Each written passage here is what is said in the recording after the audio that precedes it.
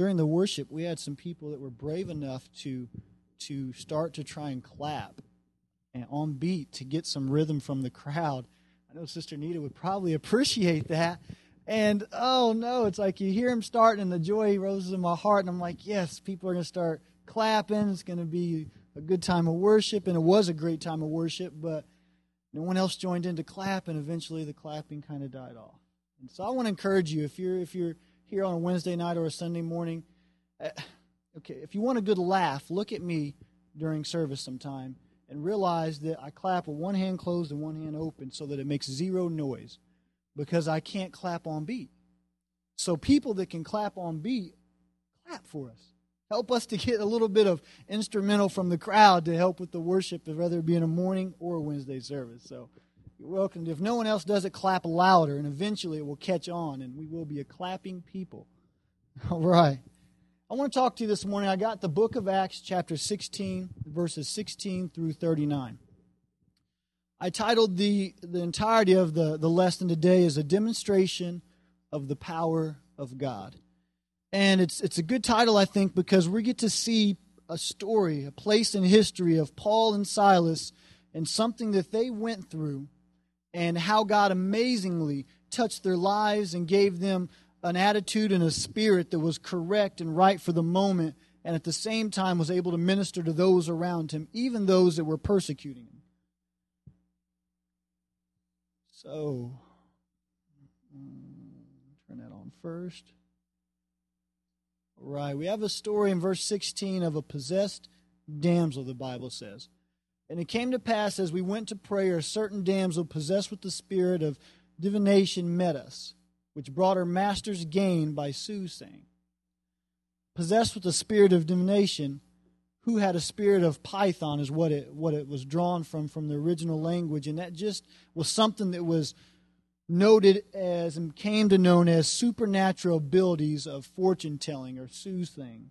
The word was also used for ventriloquism. So the story is, I'm trying to play it back in my mind. I always thought there was this woman kind of just hassling them a little bit, just speaking loudly, maybe from a distance or something. But really probably what was happening is she probably was not from a far distance, and she was continuing to follow them as they were walking, even on their way to prayer. And she was crying out loudly, probably with weird voices, which would make the whole situation that much more weird. She probably didn't speak in just the woman voice. She probably changed her tone a little bit or was throwing it around a little bit. And so it was a very awkward moment for Paul and Silas trying to minister. I mean, if you can imagine that, they're walking to prayer and there's this woman that is just making a fool of herself. She's speaking some truth about who they are and what they're there to do, but she's just completely awkward. It's a very weird situation for these guys and what they're dealing with. In verse 17, the same followed Paul and us and cried, saying, These men are the servants of the Most High God, which show unto us the way of salvation. And this did she many days. But Paul, being grieved, turned and said to the Spirit, I command thee in the name of Jesus Christ to come out of her. And he came out of her the same hour. Now here's my question. Why did Paul cast out the spirit? The woman was speaking the truth. She was talking about them being men of God, saying that they had the way of salvation. And people all around would have noticed this woman. They would have heard her talking. They would have heard her saying what she was saying. And it could have got the attention of other people around and drew people to Paul and Silas so that they could find out the way of salvation, so that they could be showed that. It was great publicity for the gospel, one would think. She was drawing attention to their work. She said they were servants. She spoke the truth. So what was the problem? Why did he cast out the spirit? And it's because it matters who has the microphone. Not everybody speaking and talking about your ministry or about the ministry of the gospel is going to benefit the message. And this woman was tied into something that everybody understood had to do with demon possession and had to do with so-called supernatural powers that were not from God, but completely the opposite.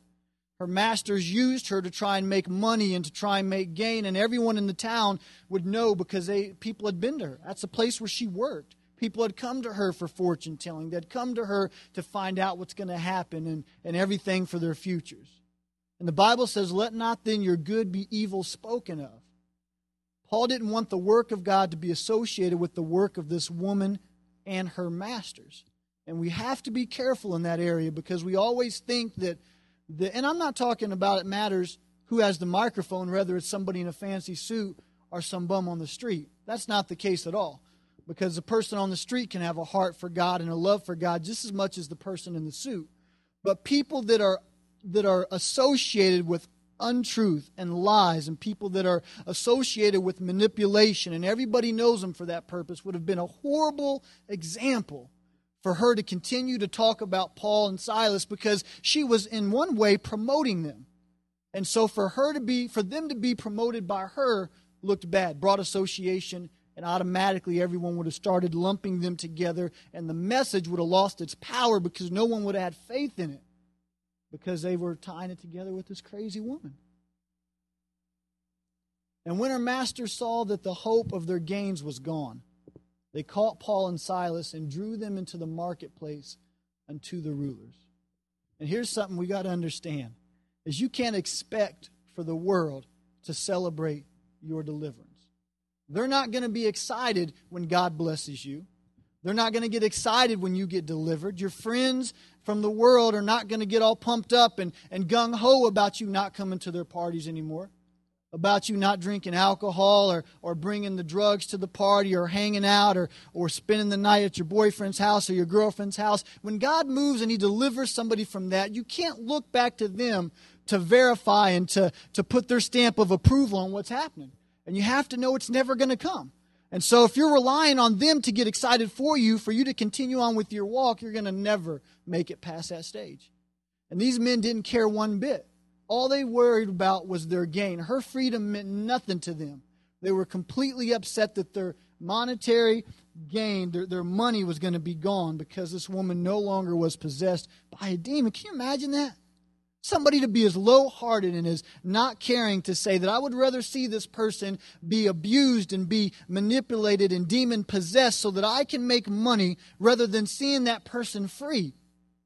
And it's all across the world. Everybody is starting to get touched by that in different rims of the world. They're all trying to make gain. The world is just trying to push and say, build for yourself, make good for yourself, build bigger barns, fill those barns, build bigger ones after that and fill those as well, and never care about who you hurt in the process. Don't look to the world to get excited. You got to know that when you're delivered, He did the deliverance. When you're prospered, He did the prospering. And then when you know that, you just look back to Him and thank Him. And that's all you need. Paul and Silas did not resist when these men grabbed them and wanted to take them to the rulers. You're preaching the gospel. You're not breaking any laws. You're not doing anything wrong, so to speak. And a demon gets cast out. You do something that's necessary for the gospel to be able to go forward. And these men get upset and they grab you. How do you react to that? Because I know certain people would think right away that, listen, I did nothing wrong. We're doing right. We're in the Lord's will. He put us in this place. And now these men are trying to outside of God's will, so to speak, grab us and drag us away to the rulers. And they made no fight about it. They didn't try to shrug them off. They didn't try to push them off. You don't got any stories of Paul swinging, Silas swinging. Nobody's getting beat up. There's no fight here. They're just drug off to meet the rulers. And they're probably lucky that it was Paul and Silas and not Peter. These might have been two brothers missing their ears had they tried pulling this on Peter. I hope that's not the case. I hope Peter, by the time of this moment, would have been far past the place he was at when he drew his sword. But the truth is there are a lot of people that would not have allowed this to go this way. So I think that in this moment, God was dealing with Paul and Silas and giving them what they needed to be able to let it go down like this. Personally, think about it in your own life. How would you have reacted to that?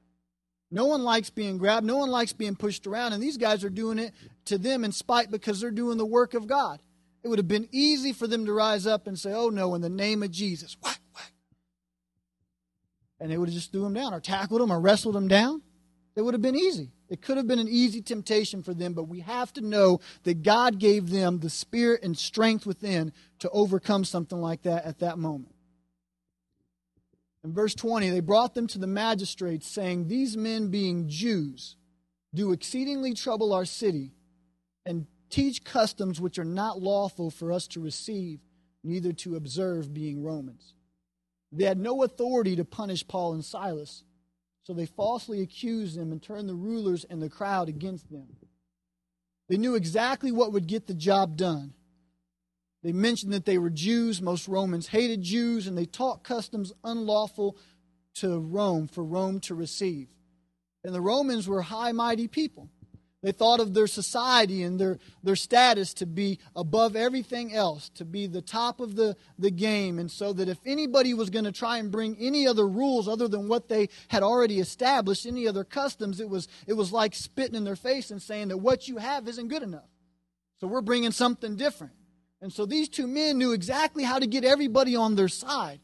Paul and Silas are doing the work of God, and these men get troubled by their work, by the ministry of the gospel, and so they bring them in front of these people and start to lie.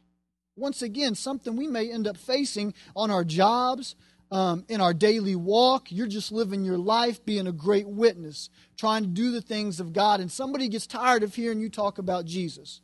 Somebody might get tired of hearing you do whatever you're doing. They maybe get tired of you seeing you in the morning smiling and going on about yourself. And they may see the ladies and think, man, I'm so sick of seeing her with her hair down or with her skirts on every single time she comes into work smiling. And since they cannot do anything to you, they find a way. And so now they're backbiting, and now they're talking about you behind your back, and now they're going to the boss and bringing up false accusations, and they get other people on board by mentioning things to them that are not true, things that are not right. And so that everybody jumps on board, and before you know it, you can easily, as a Christian, find yourself being pinned down by a group of people, whether it be at work or wherever you may be, and they're trying to overcome you. And they're doing it all by lies. They're falsifying everything, and that's exactly where these two men find themselves. And the multitude rose up together against them. The magistrate rent off their clothes and commanded to beat them. There was no trial, no hearing, no opportunity for them to defend themselves. These men said exactly what was necessary to set a fire inside of the lives of the magistrates and the crowd, and they immediately begin to beat them like a mob would just rise up and overcome and overtake them. And they're beating Paul and Silas. As I was reading this, many stories in history throughout the Bible I read, and I can say, man, these guys are great people, great men of faith. And sometimes I get misconstrued to believing that the ones that do great things like Paul, Silas, and others throughout history in the Bible are somehow supernatural people. It's like these are great men outside of what I could ever be. And instead of likening myself to what they could be, I liken myself to the ones that have fallen, to the ones that have failed. And I think that if I'm going to be anybody in the Bible, I'm human, so I must be the ones that always fail. I must be the one that never comes through and pulls anything off. But that's not the case. It's not the case at all. The Bible is derived of ordinary people. Everyday ordinary people. The disciples were chosen, and there was those that were tax collectors, those that were fishermen, and He still gathered them all up together. And then we have the history of the New Testament revealing how each one of those people were used sometimes in supernatural ways, sometimes in great faith, and they're everyday folks just like me and you. So when we're looking at Paul and Silas and the crowd grabbed them and began to beat them and was going to throw them into prison, they're getting the daylights kicked out of them, and they're able to not fight back. They're able not to raise their hand. Don't think that can't be you. Because that's a normal person with the supernatural power of God working in their life. By themselves, they could not have done that. By themselves, they probably would have been fighting. By themselves, it would have been a different story. But only through the Spirit of God were they able to stand in this situation and able to go through what they're going through without attacking back. The Jewish law was 40 stripes, minus one. They didn't want you to go over. But this wasn't Jewish law. This was the Romans. The Romans could go far beyond that. They could beat you as much as they wanted to beat you, many times leaving it in a very gruesome sight, with people's backs completely tore up, their bodies bruised and ripped by these beatings. You imagine that. I mean, my dad, he's got a bad habit of coming up to me, and he always, for whatever reason, he taps me right on my back. Slap. Anybody ever did that to you? It stings. And I get frustrated. Dad, quit that. It's been like that for like 15 years of my life. And every time I see him, it's the same thing. And it stings and it gets aggravating, but imagine some sort of pole or some piece of wood, whatever it was that they used to administer this beating, slashing across your back many, many times. And probably as you're trying to cover your back, you're getting hit in other places. And you're just getting torn to pieces. Torn to pieces. Bloody and beaten. Because you were doing the work of the Lord. And Paul and Silas never mentioned throughout this trial that they were Romans. Now, we're not going to get into that much now, but later in the story we are. Just remember that they're in this place. They're getting beat. And they do not for one moment. Maybe they didn't have time. I don't know. The crowd might have rushed them too hard, but they never mentioned that they were Romans.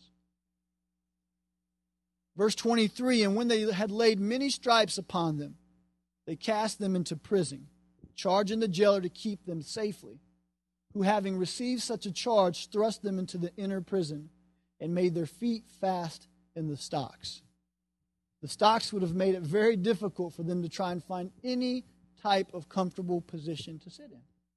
You picture the stocks, you picture, at least I picture, and many people that I read pictured a piece of wood having a hole cut out, a half circle on one side, and the other piece of wood doing the same thing, and then putting over your feet and locking them, keeping your legs kind of in the out position.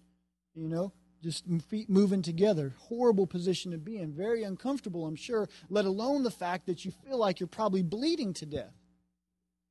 They're completely abused, sitting in this, getting ready to go into this jail and prison. And the jailer was expected to keep them there. And if they were to escape, he would have to pay with his life. So it was them or him. The jailer made the decision, obviously. And he put the stocks on them, put them in the inner prison to assure himself that they would not get out.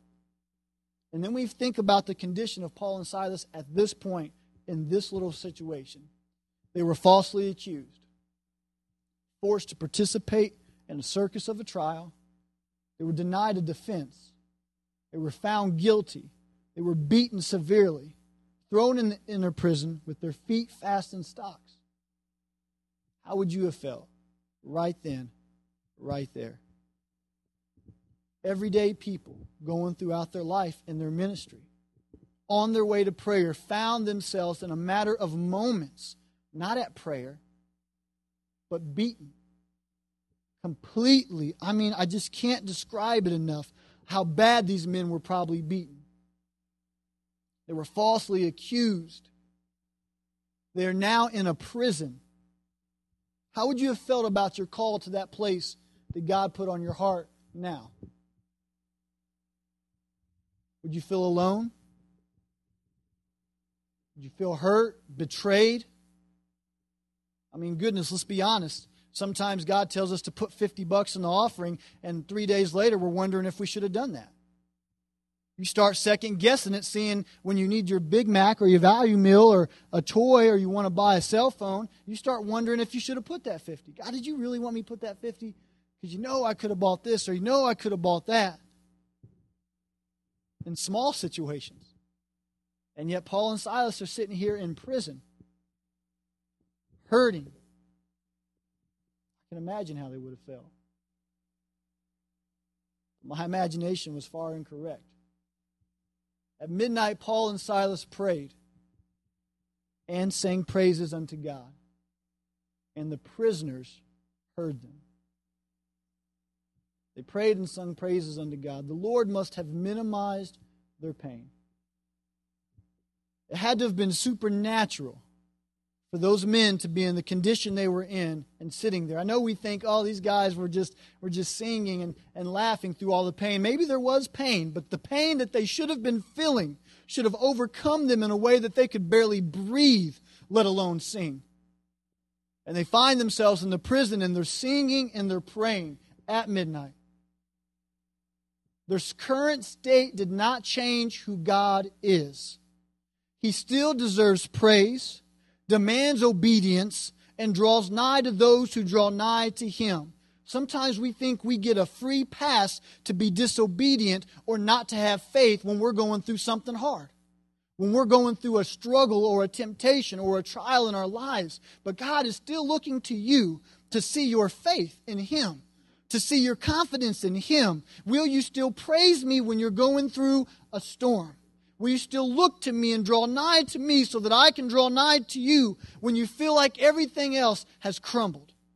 We don't get a free pass to step back and just look at the situation and say, God, I'm sorry, but I'm not calling on you this time. I'm not going to believe this time because I'm hurting too bad. And remember that in your deepest pain, that He still is God. And He still needs you to draw nigh to Him if you want Him to draw nigh to you. He still needs to be worshiped and deserves to be worshiped. Demands your attention. Even in your worst of situations, that does not change. And Paul and Silas recognized that as they worshiped and as they prayed at midnight in prison. Now it says that the prisoners heard them. And this is a part that just really tickled me. I really enjoyed what happened here. There were probably some pretty bad dudes there. It's a prison, right? People are in there for reasons. They've broken laws. They've done things that are wrong. It's not the greatest group of men or women to be around when you find yourselves in a prison. Those awaiting trial were probably very anxious and unsure. I mean, when you're in jail and you're just there because you know you've got charges against you and you're waiting to find out what the judge is going to say and you're waiting to find out what your future is going to be like, your stomach is turning. You get extremely anxious. You're wondering what's going on. You're just second guessing and saying, well, if this happens, I'll get this much time. If this happens, I'll get this much time. And the last thing that you want to hear is somebody in there trying to sing praises to God or praying. You don't want to hear nothing. You want your silence. And they weren't getting any silence from Paul and Silas. Long-term guys would have been the same way, but on the other side, they didn't want to hear any noise, any singing. It's midnight. They would have wanted to sleep because they're just trying to get to bed to get one more day to pass so they can finish their time. In either situation, those that were hearing them singing, I couldn't imagine them wanting to hear it. And yet they did hear it. And we have no record of them ever trying to shut them down, ever yelling at them and telling them to be quiet. All we know is that they sang, they prayed, and they heard. And there was no response. No one complained. It would be a miracle for you to put people in that situation and for those guys not to be completely frustrated with the happiness that the other two found in prison when they were just completely disgusted with what they were feeling. The last thing they want us to hear, but no one tried to stop them. And then there's a great earthquake. And suddenly there was a great earthquake so that the foundations of the prison were shaken. And immediately all the doors were opened and everyone's bands were loosed. What kind of earthquake causes locks to come undone and stocks to fall off? I mean, the foundation of the building was shaken and all we got record of is the chains coming undone and the doors opening. It just doesn't make sense to me. Look at earthquakes in our natural time when we see them. If a lock was able to be shaken undone, the walls would not be standing. It's just not going to happen. The chains were flexible. They could have moved a lot before they would have really felt the force of the earthquake. But the prison walls that were stationary, the things that would have felt the brunt of the quake, were obviously still standing because when we come to a later verse, he puts them all back in there. Puts them back in prison. God will sometimes allow something that seems natural move in a supernatural way. And what we've got to do as His children is never mistake God's involvement as anything less than that. Because God moved here in a special way when the earthquake came. I don't know if earthquakes were common then. I have no clue. But if they were something that would take place and people knew about them, they could have wrote it off easily. Is that what would have happened?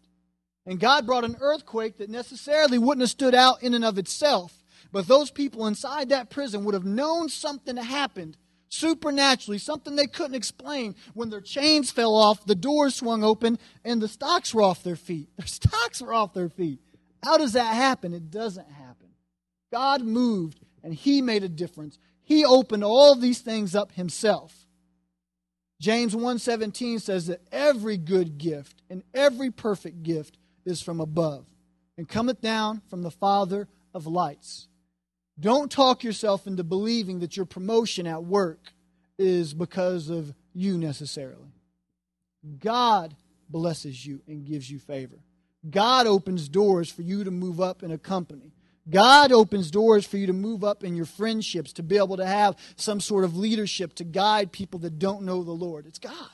No matter how good you talk, no matter how nice you are, no matter how pretty you are, how handsome you are, when things happen that are good, recognize that God is the one that allowed them to happen.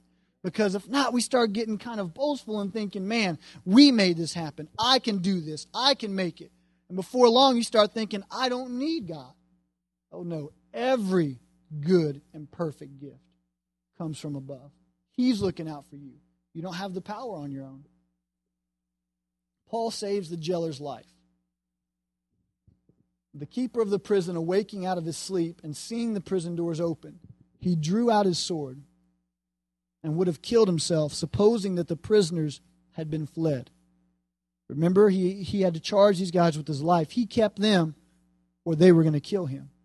But Paul cried with a loud voice, saying, "Do thyself no harm, for we are all here." Paul saved the life of the man that had the keys to keep him bound, the one that put him in the inner prison, the one that put the stocks upon his feet, the one that assured the others that brought him there that he would not let him go. His life depended on it. Paul did that. Why were they all still there? Would you have hollered to the guy that had the keys to keep you bound? You could have even got confused enough to think this was my way out. I mean, what happened before with Peter? Did the angel not come in there silently? Open the doors? Walk him out? They would have known of that story. They could have thought this is our opportunity. Once again, I just want us to recognize how much God is involved in every little step that's going on in this story. He is helping them to know how to react and to respond.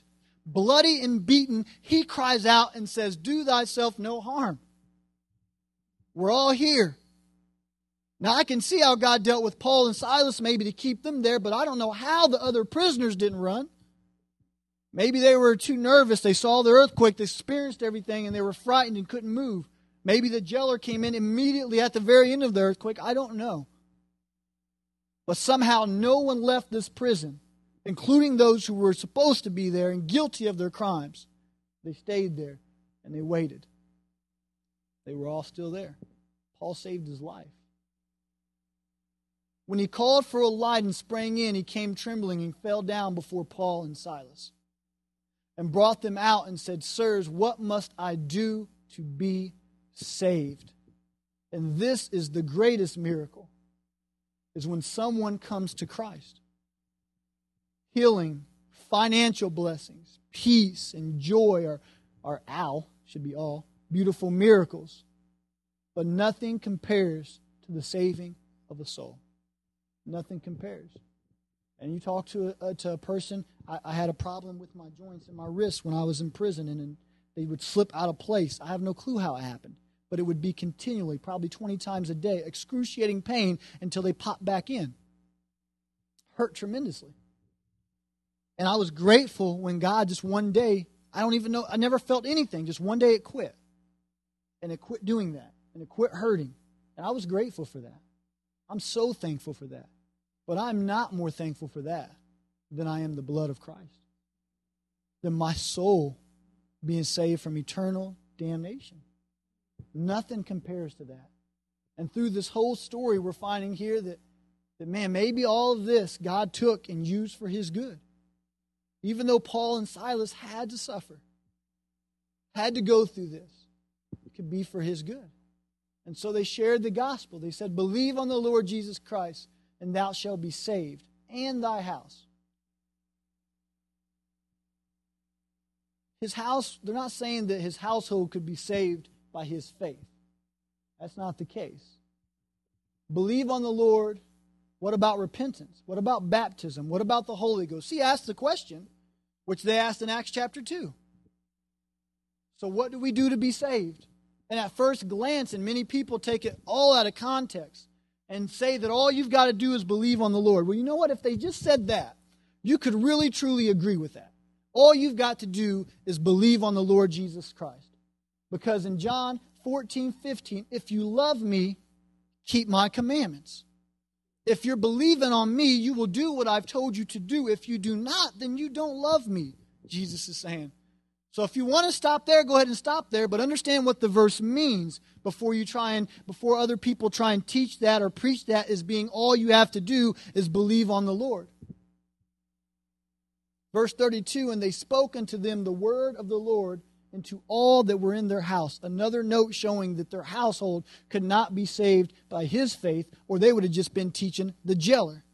But they were teaching the entire household the word of the Lord after they told them to believe on the Lord Jesus Christ. Why? Because now they needed to know what believing on him meant. They needed to understand what that meant. Verse 33, and he took them the same hour of the night and washed their stripes and was baptized. He and who? All his straightway. They were baptized, every one of them.